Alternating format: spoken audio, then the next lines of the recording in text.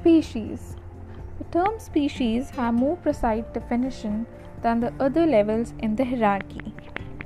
It can be defined as a group of closely related organisms which are capable of interbreeding to produce fertile offspring. Occasionally, two organisms which are genetically closely related can interbreed to produce infertile offspring. A cross between a donkey and a horse, for example, produces a mule, which is infertile. By definition, therefore, a donkey and a horse should be described as different species. Mules show some of the advantage of both types of parent. There are exceptions to the rule about fertile offspring. For example, lions and tigers are considered as different species.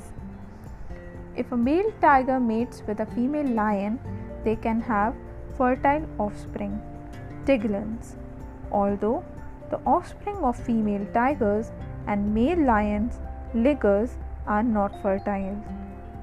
Normally, tigers are forest dwellers and lions are plains dwellers, so they are ecologically isolated.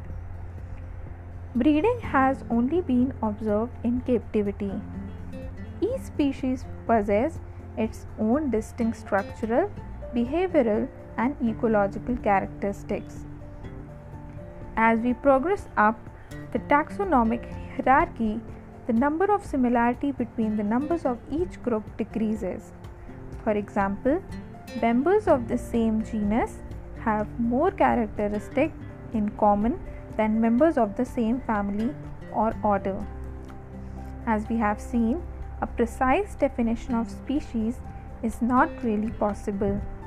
This is not surprising because species can change, evolve over time. According to the theory of natural selection, this process takes place by survival of the fittest. In other words, those best adapted to the environment. If the environment changes, then individuals which are better adapted will be selected, and over many generations, the species will gradually change. If different populations of the same species become isolated from each other, for example by ecological or physical barrier such as oceans or mountain ranges, then the different populations may evolve in different ways until they cease to be capable of interbreeding. They become different species. In some cases, there are not necessarily sharp genetic boundaries between one species and another. For example, the herring gull and the lesser black-backed gull are described as different species because they show physical and behavioral differences and do not normally interbreed.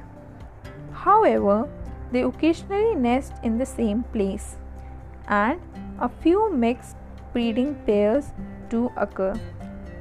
Thank you for listening. I hope you will find it very interesting and knowledgeable. We will meet in the next segment with artificial and natural selection. Till then, have a nice day.